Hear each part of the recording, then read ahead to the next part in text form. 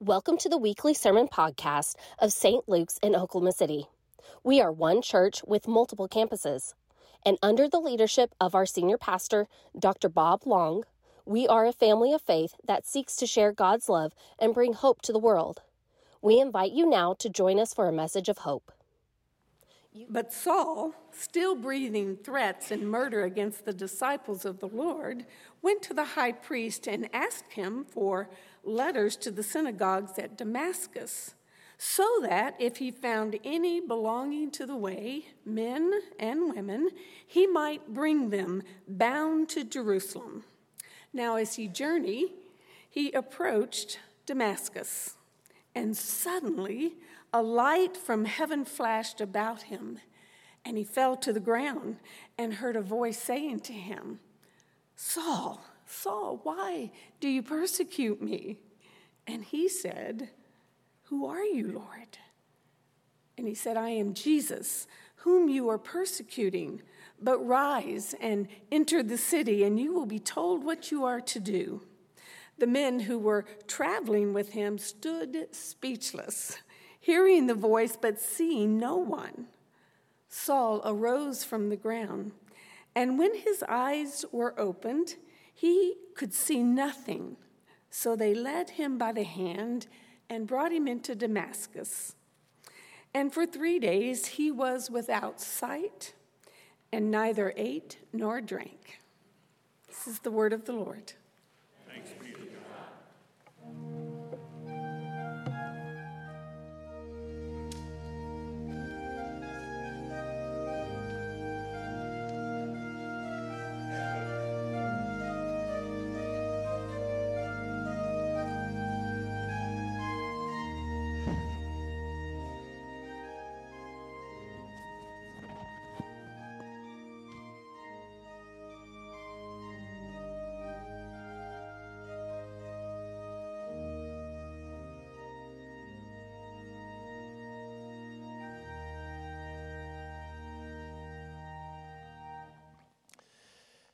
If you had 3 wishes and they had the power to change your life, what would you wish?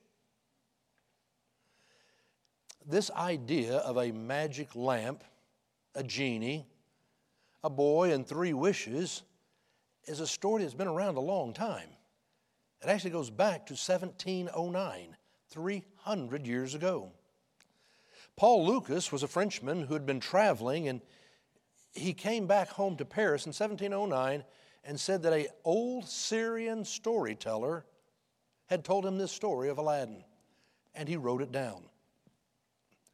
Well, for 300 years, this story of a genie, a lamp, the 3 wishes, it's been around and it's been told, and it has had different variations on it and different twists to it, but it's always basically the same.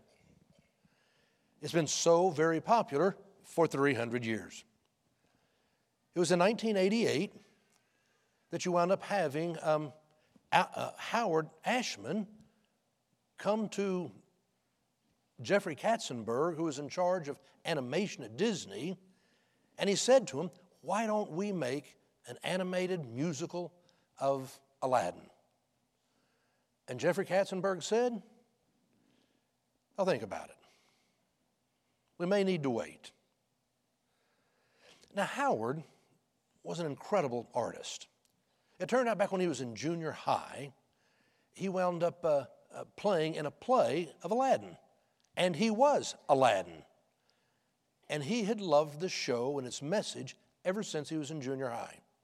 It's back then that he learned that he really wanted to be in theater. So he graduated high school, went off to college, and when he graduated, he got involved there in New York and in the theater district. But it wasn't until he partnered with Alan Menken. And Alan Menken was just this incredible artist. And the two of them wound up being a perfect team. One to write the music, that was Alan. One to write the lyrics, and that was Howard.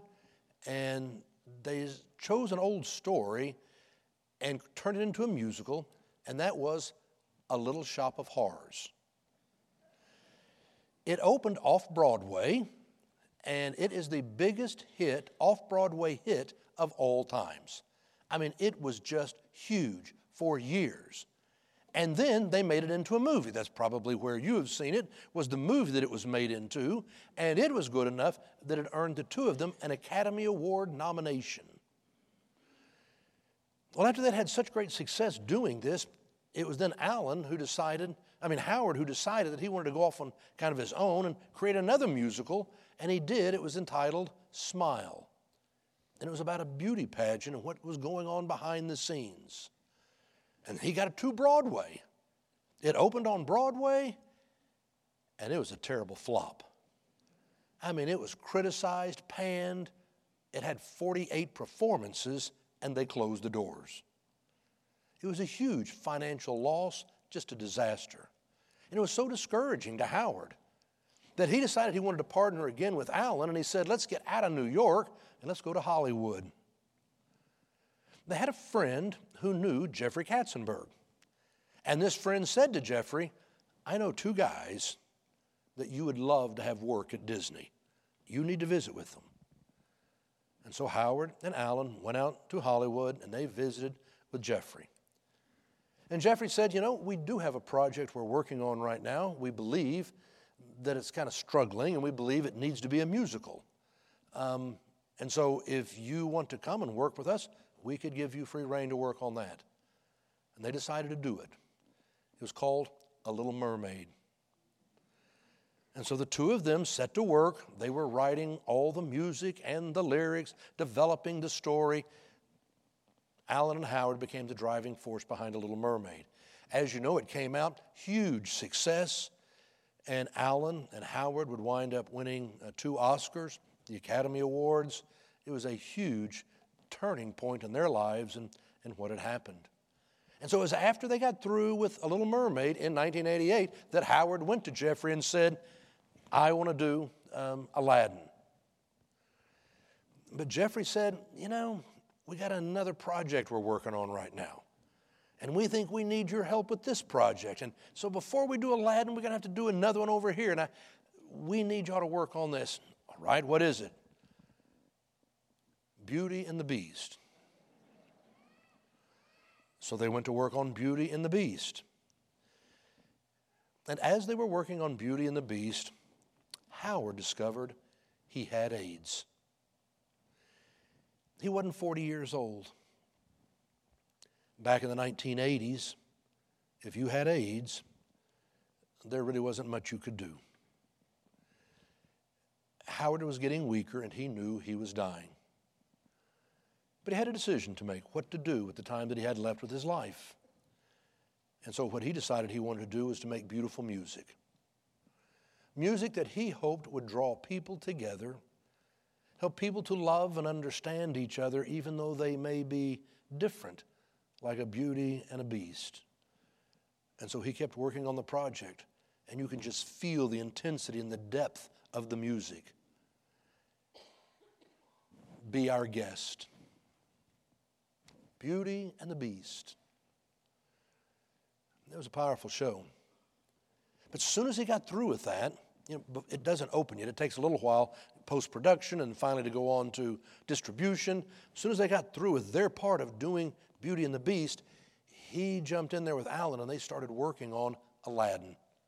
Because that was his love. That's what he had wanted to do. And now he wanted to have an impact on Aladdin. And so they worked and worked. But finally, at this point, Howard had to be able to say, I have AIDS and I'm dying. And people were crushed.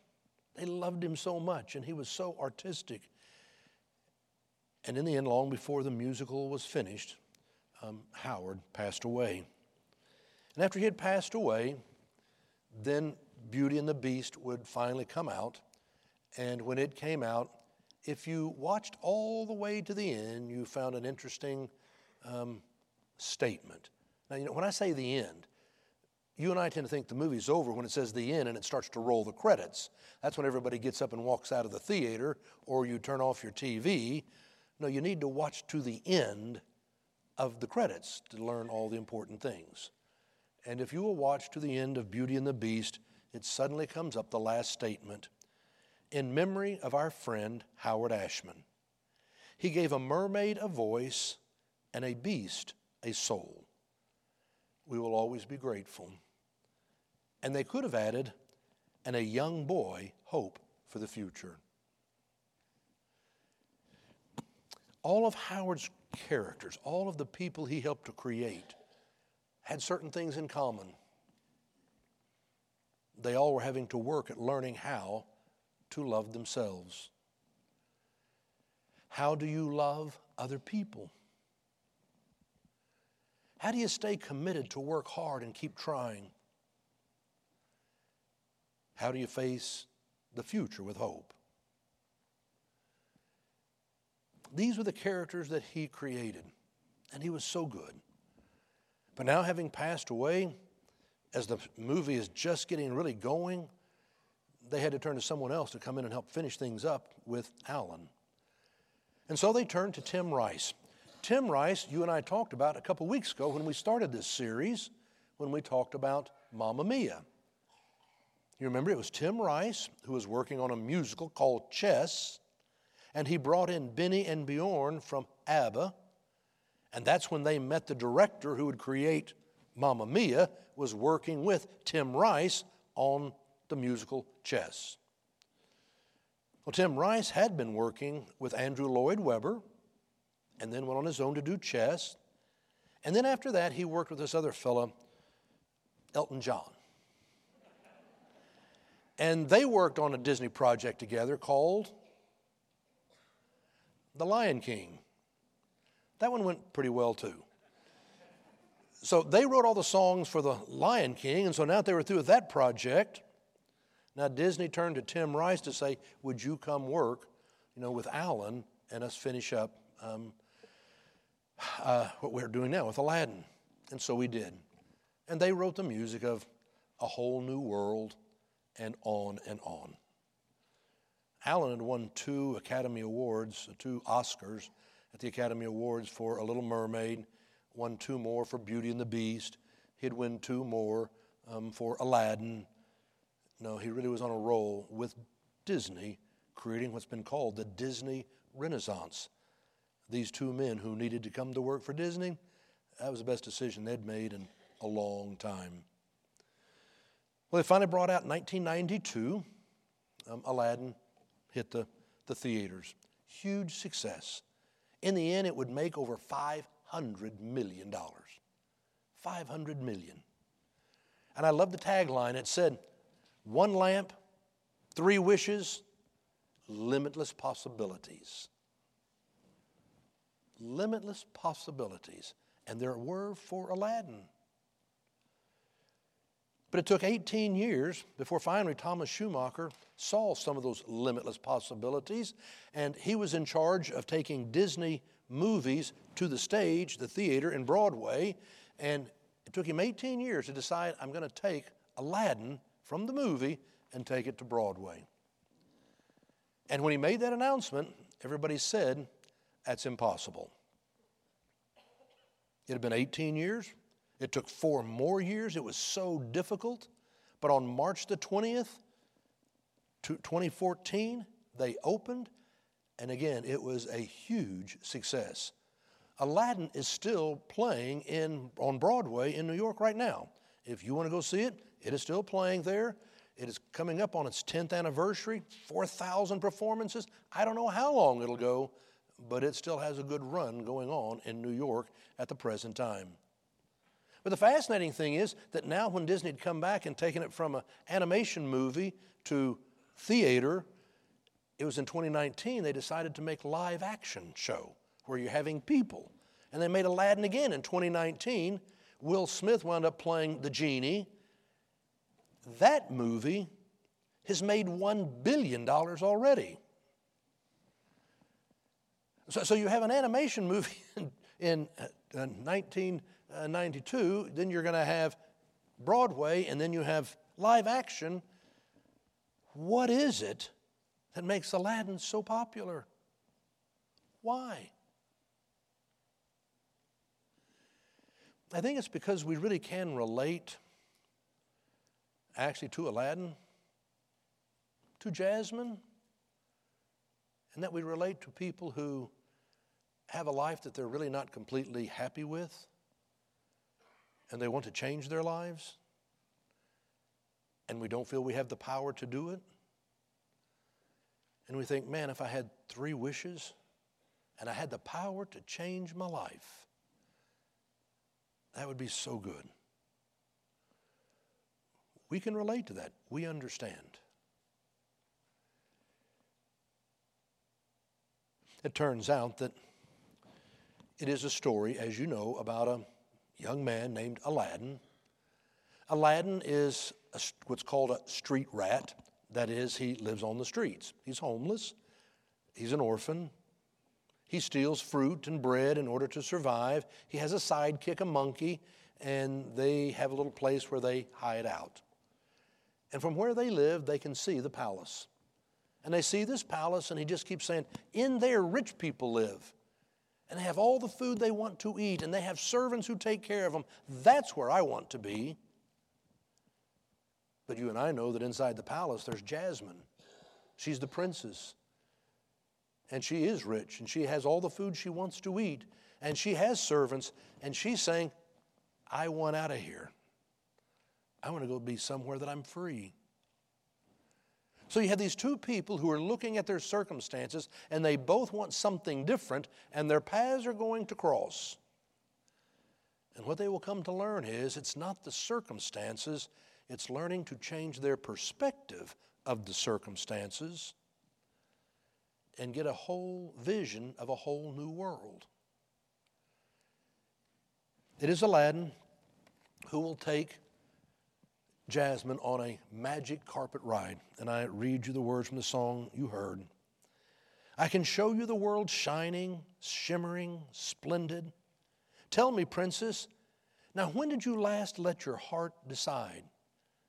I can open your eyes, take you wonder by wonder, over, sideways, and under on a magic carpet ride. A whole new world, a new fantastic point of view. To discover that you and I need a whole new point of view, to be able to look at our circumstances with a new perspective. That's actually what happened to Saul in our scripture lesson. We're reading the story of Saul, who was a Roman citizen and a good Jew, a Pharisee.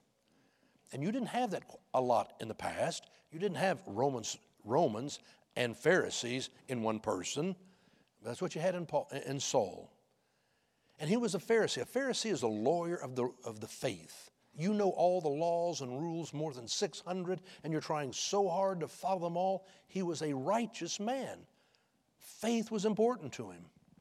And so when you had other people come along who called themselves Christians, these people who were saying Jesus is the Christ, Jesus is the Messiah, they were saying you didn't have to keep kosher. These things were highly offensive to good Jewish people, lawyers in the faith, and so they wanted to persecute these people. And the people were known as the Way. You see, the Way was the way of Jesus Christ, and so it was called the Way, followers of the Way. And so Saul goes to these Roman authorities and said, I need some soldiers, I need arrest warrants, and I want to go get these people who are followers of the Way and bring them to justice for what they are saying. And so he got that. And he heads off for Damascus. And he's on the way to Damascus when suddenly he gets knocked off his horse by a blinding light, knocks him into the dirt. And when he gets up, he hears this voice saying, Saul, Saul, why do you persecute me? Who are you, Lord? I am Jesus, the one you persecute. Well, now the soldiers who were with him, they heard the voice, but they didn't see anything. And it says Saul was now blind. And they had to pick him up and put him on his horse and lead him into town. Now understand, Luke is trying to tell you what happened, but is also creating imagery. He is blind. He can't see anything. That is, he can't see the truth. He can't see the circumstances. And so they take him into town. For 3 days he didn't eat nor drink, cannot see. And the Lord shows up to Ananias, who is a follower of the way. And the Lord says to Ananias, I want you to go to this guy named Saul and lay your hands on him and heal him of his blindness. And Ananias says, whoa, whoa, whoa, whoa, whoa. You don't know this guy. This guy is trying to put people like me in jail. And the Lord says, no, I know exactly who he is, and I can see his heart. And so Ananias doesn't make sense to him, but he goes. And he lays hand on Paul and prays for him, and it says, and scales fell from his eyes. Again, Luke is trying to create this image for you to say, suddenly Saul, who becomes Paul, can see. He is able to see new circumstances. He is able to see a new perspective. He can see a whole new world, different from the one he was in. And now Paul no longer wants to persecute people of the way. He wants to go out into the world and share God's love and bring hope to the Gentile world. A whole new perspective, a whole new world. It's what we want. It's what we need. You don't need a genie and 3 witches. You actually have the power now to change your world.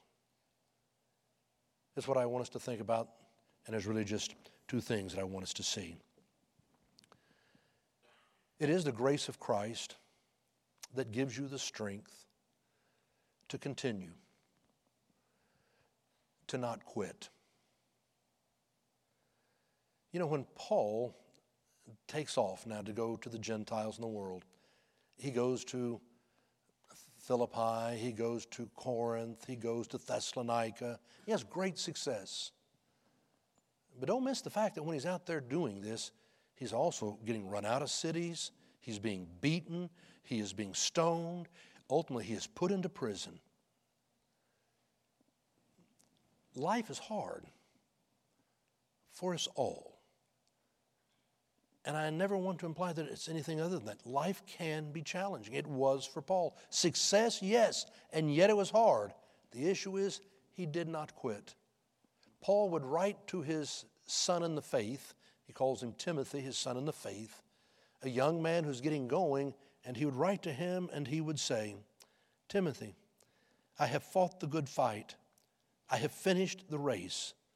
I have kept the faith. He did not quit. I've kept the faith. I've run the race. I fought the fight. Timothy, you can do this too. Don't quit. When they got ready to bring the show Aladdin to the stage, they knew it was going to be a challenge. They had been told it's impossible. They said it's impossible for 2 reasons. One, how do you bring the genie from the movie to stage? I mean, you've had Robin Williams voicing the genie, ship shaping, he can change, he can do all in animation. He carries this show. How do you bring the genie to the stage? Impossible. Secondly, one of the cool things about Aladdin is he's got a flying carpet. How do you make a flying carpet in theater? No, it's going to be impossible. It was Thomas Schumacher who was in charge of taking things there, who went out and hired Casey Nicholaw, and the 2 of them went to work trying to solve these problems. They hired a cast, people they felt would be great, hired technical people. They began working on these technical issues, and it took a lot longer than they thought. It had been into over 2 years. They decided to go out now to Seattle and go try out the show. I mean, they knew they didn't have all the cool technology yet, but they had the lines, they had the characters, and so they went out to Seattle. Their flying carpet was a mattress lying there on the theater. But that's okay. You just have to use your imagination. Let's see how the lines work. Let's see how it flows. They went out and performed it, and it wasn't near as good as they thought it was. So they came back. They came back and said, okay, we got to work on this. We got to improve this. This is not good yet. So it took a while longer, and now they had the technology, the cool things. They now had a thing called the toaster. And the toaster was a circular tube, and the actor would climb into the tube, and then, you pop up. You fire out of this thing at 12 feet per second, so that when suddenly a person's supposed to appear on stage, boom, you're there. It was a cool thing. They called it the toaster because you pop up, they're on stage, whoosh, and you're there. And then they created a flying carpet. And we don't know to this day how they do it, because it is still happening in New York. The show is still performing, and they have refused to share the technology or help people know how they make the flying carpet. So I don't know either. But they got a flying carpet. They actually did it. And they got the toaster. Whoosh, you're there. They took it to Toronto to open again. And when they opened in Toronto, something still wasn't right. And now they're getting close to opening night. And they are struggling. And so Thomas Schumacher calls a friend of his who's a director in New York and says, would you come watch this play? He shows up to see it. And after it's over, they meet out there in the lobby. And his friend says, okay, you've got a success. But the first 30 minutes of the show are terrible. You don't hook the people. You got to change some stuff. So they went back and they went to work. And now they're rewriting, and suddenly they're telling these different actors, okay, those lines you got, forget those, here's 30 new lines. We're going to change where the songs are being sung. We're going to change something with this character. They are working 12 to 14 hours a day, 7 days a week, revamping, rewriting, pulling it all together, so that on March the 20th, 2014, the curtain goes up. And now it is a huge success. And I saw an interview with Thomas Schumacher, and I want to read you what he said. Do you know, before we opened, 4 years ago, we were all told this is impossible because of the genie and the flying carpet. And now when you talk to somebody who comes out of the show, there's two things they talk about: the genie and the flying carpet. I've just got to tell you, I am so proud of all the people who have worked on this project because they never quit. You don't have to quit. Because of God's grace, you find the strength to continue to try. You don't quit. And that's how you discover a new perspective. It's how you discover a whole new world. And so, secondly, I believe from all of this that we see that God wants you to be you, because you're the only you that the world has. How much time in our lives do we spend feeling like we are not good enough? We want to be somebody else. We want to be like somebody else. We fear we're not good enough. We're not worthy. That's why you want 3 wishes, so you can change. You look at Paul, and Paul would have to look back on his life, and he would always remember how he stood there holding the coats of those who stoned Stephen and killed him. Could never change that. First Christian martyr was Stephen, a young man, good man, and they stoned him because he was a follower of Jesus. Paul held their coats. He would never be able to change the fact that he had hunted people down, put them in chains, and put them in jail because they were followers of the way. He had done that. The fact that he wanted to go out now and share God's love to the Gentiles, when he first wanted to do that, the people in Jerusalem, they were not interested. They knew him. They were afraid of him, just like Ananias had been. It was Barnabas who had come to know the heart of Paul, and Barnabas was respected by the leaders in Jerusalem, and he was the one who said to them, visit with this guy. And so they finally visited with Paul, and they finally blessed Barnabas and Paul to go out and carry out their Gentile mission trip. And Paul and the leaders would still cross swords sometimes, but Paul had discovered, in spite of all the mistakes I've made and all the things that I did wrong, I am still loved by God. For he would write to the Romans and he would say, I've discovered there's nothing in life, nor death, nor angels, nor principalities, nor things present, nor things to come, nor anything in all creation that can separate us from the love of God. It's when you know that nothing can separate you from the love of God. That no matter what mistakes you have made, no matter what wrongs you have committed, that it's God who still chooses to love you, who is still proud to call you his child. And when you know that, it does give you the strength to continue on. It helps you to see the world in a whole new way. Thomas Schleiermacher did know that he's going to have a real problem with the genie. So what they did with the genie is they went out and they hired James Monroe Iglehart. James Monroe Iglehart. It turns out he is African American, big guy, booming voice, beautiful smile, incredibly talented.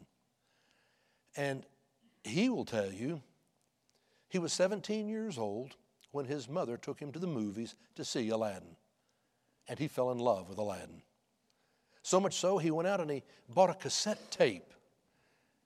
Some of you will know what that is, a cassette tape. And of the music of Aladdin. And he played it so much the cassette tape broke, and so he could buy another one, and he'd buy another one. That's what cassette tapes would do. So he bought the music, and he just played it all the time. He loved it. And he said, if you would have told me at 17 years old that I was going to play the part of the genie on Broadway, I would have said, that's impossible.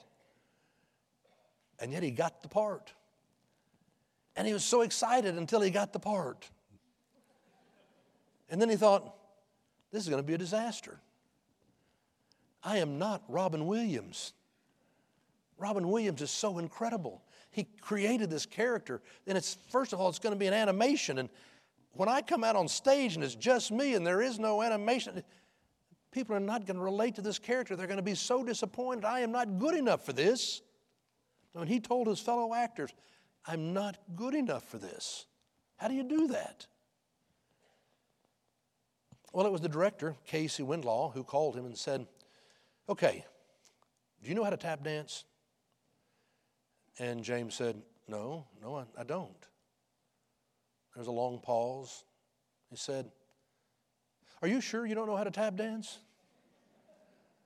Yeah, I'm sure I don't know how to tap dance. And then after a pause, he said, but I could learn. Great. After you learn, you call me back. Click.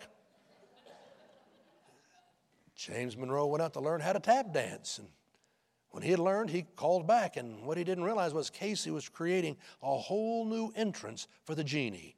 If you watch the movie, the entrance with the genie singing, you ain't never had a friend like me, just like you heard Elvis sing a moment ago. You ain't never had a friend like me. It goes 2.5 minutes. For the opening of the show in Broadway, it now goes 7 minutes. And there's all kinds of athleticism. I mean, there's jumping and tumbling and dancing and tap dancing, and it is over the top. And he's singing his song for 7 minutes. You ain't never had a friend like me. And on opening night, when he came out and he performed and he came to the end of it, everyone came to their feet in a standing ovation here at the beginning of the show. Now, that's not what happens. I mean, you may get a standing ovation for the show at the end. No, this is right at the beginning when the genie comes out, standing ovation. They are out of their seats. He would win a Tony Award for the character of the genie. He was incredible. He owned it. People loved the new genie on Broadway because he was him.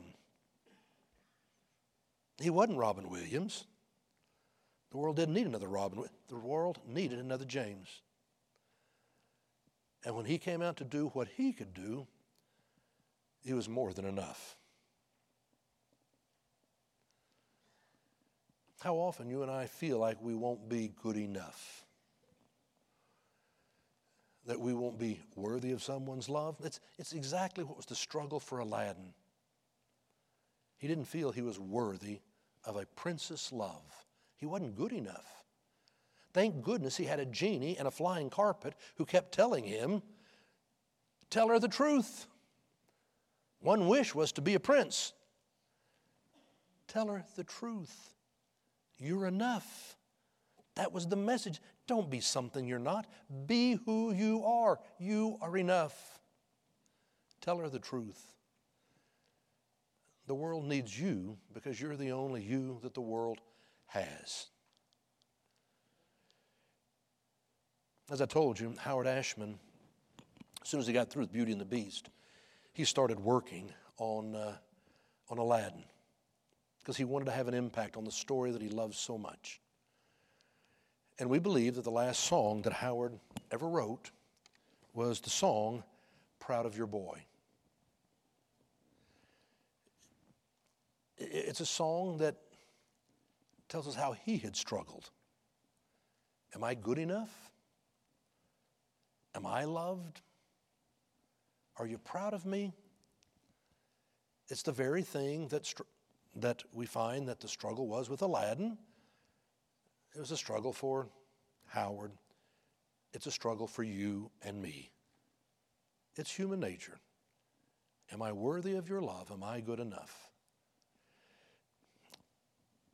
Proud of your boy. Aladdin sings it to his mother, who is dead, but he's still remembering his mom, and he sings the song. Proud of your boy.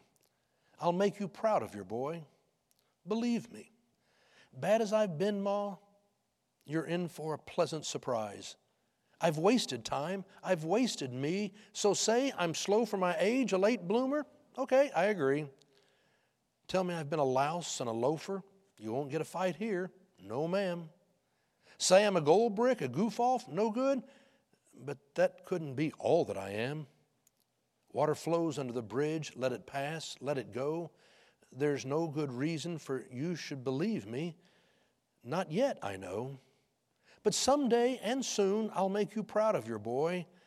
Though I can't make myself taller or smarter or handsome or wise, I'll do my best. What else can I do since I wasn't born perfect like Dad or you? Mom, I will try so hard to make you proud of your boy.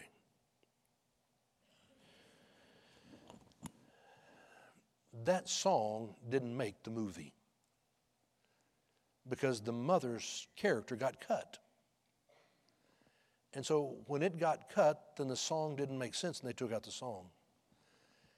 When it came to Broadway, they asked Alan Menken, will you come back and do the music again for the show on Broadway? And he did. And of course, he brought the songs that Alan had written. And he said, this needs to be in the show. And so what they did was they had his mother already died, but he's remembering his mom as Aladdin sings, Proud of Your Boy. And they said when it opened, there wasn't a dry eye in the house. That every man sitting in there had tears running down their cheek. Why? Because everyone wants to feel that their mother is proud of them. And maybe you didn't get that. Maybe you didn't get that feeling your mother was proud of you, or that your father's proud of you, or that your spouse is proud of you, or your friends are proud of you. Just know God is proud to claim you as his child. That nothing can separate you from God's love. No matter what you've done, no matter who you are, Paul says nothing can separate us from God's love. To know you are enough, that God is proud of you for being his child. When you know God's love, then it's going to give you a new perspective. It's going to help you find a whole new world.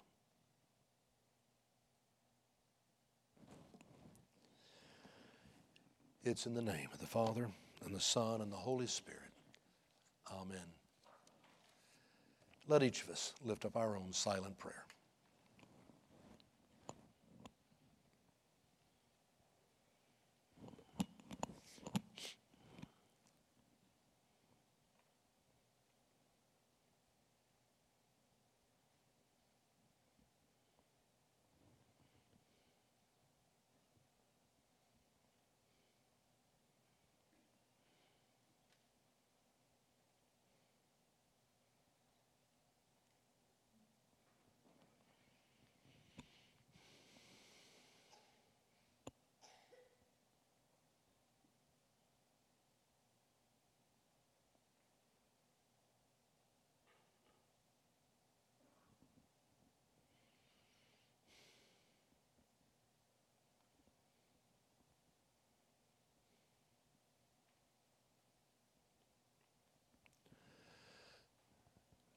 Amen.